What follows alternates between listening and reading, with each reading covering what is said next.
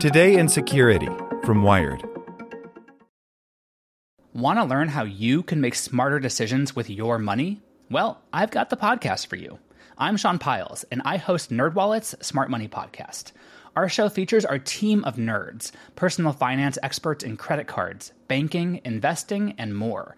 And they'll help you make the most of your money while cutting through the clutter and misinformation in today's world of personal finance. You'll get clarity on strategies to help you build your wealth, invest wisely, shop for financial products, and plan for major life events. Listen to NerdWallet's Smart Money Podcast wherever you get your podcasts. As a longtime foreign correspondent, I've worked in lots of places, but nowhere as important to the world as China. I'm Jane Perlez, former Beijing bureau chief for the New York Times. Join me on my new podcast, Face Off, U.S. versus China, where I'll take you behind the scenes in the tumultuous U.S.-China relationship. Find Face Off wherever you get your podcasts. Welcome to the spoken edition of Wired. Security news this week. Employees may have snooped on Ring security camera feeds by Emily Dreyfus. Another week, another crypto heist. This time, Ethereum Classic was the target when hackers stole around $1.1 million worth of coins by taking over 51% of the currency's network. Another familiar blunder came this week when it was revealed that technologically challenged convicted criminal Paul Manafort had yet another problem using basic tech. This time, he and his lawyers failed to appropriately redact documents sent to the court, unwittingly revealing that special counsel Robert Mueller believes Manafort shared 2016 polling data with a known Russian spy during the campaign. Speaking of Mueller, Garrett Graff lays out his to-do list for 2019. Terrorists are using niche chat apps meant for gamers and business people. Your old tweets gave away a lot more location data than you thought. Carriers keep saying they'll stop selling that location data, but they continue to do it anyway. Iranian hackers appear to be on a massive global hacking spree using DNS hijacking to nab all sorts of data. But it's not all bad news. Yubico will finally make a YubiKey, that amazing password-replacing authenticator that works with your iPhone.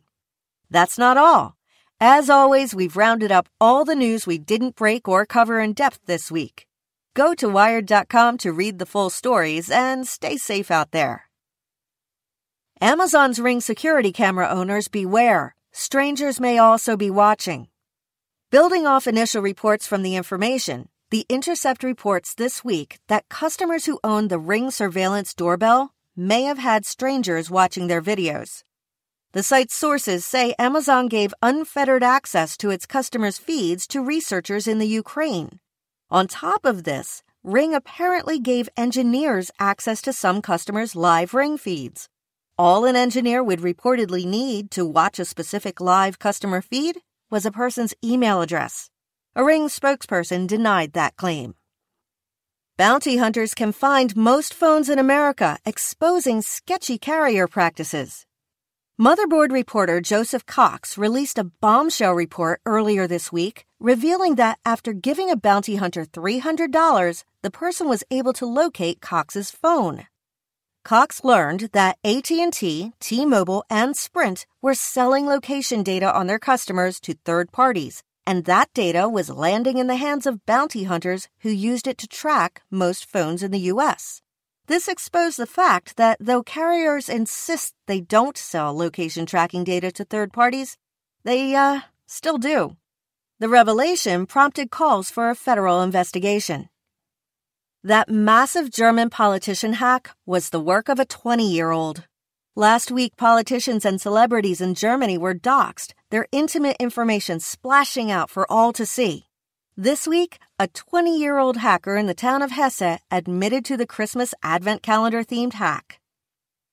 Government websites lose encryption thanks to shutdown.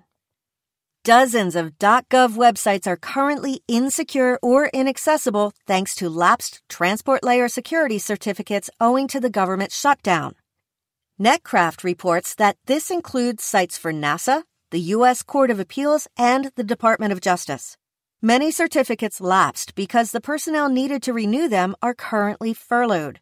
Until the government shutdown ends, be careful with information you send on government websites, especially those that have payment portals or remote access services. Want to learn how you can make smarter decisions with your money? Well, I've got the podcast for you. I'm Sean Piles, and I host NerdWallet's Smart Money Podcast. Our show features our team of nerds, personal finance experts in credit cards, banking, investing, and more. And they'll help you make the most of your money while cutting through the clutter and misinformation in today's world of personal finance.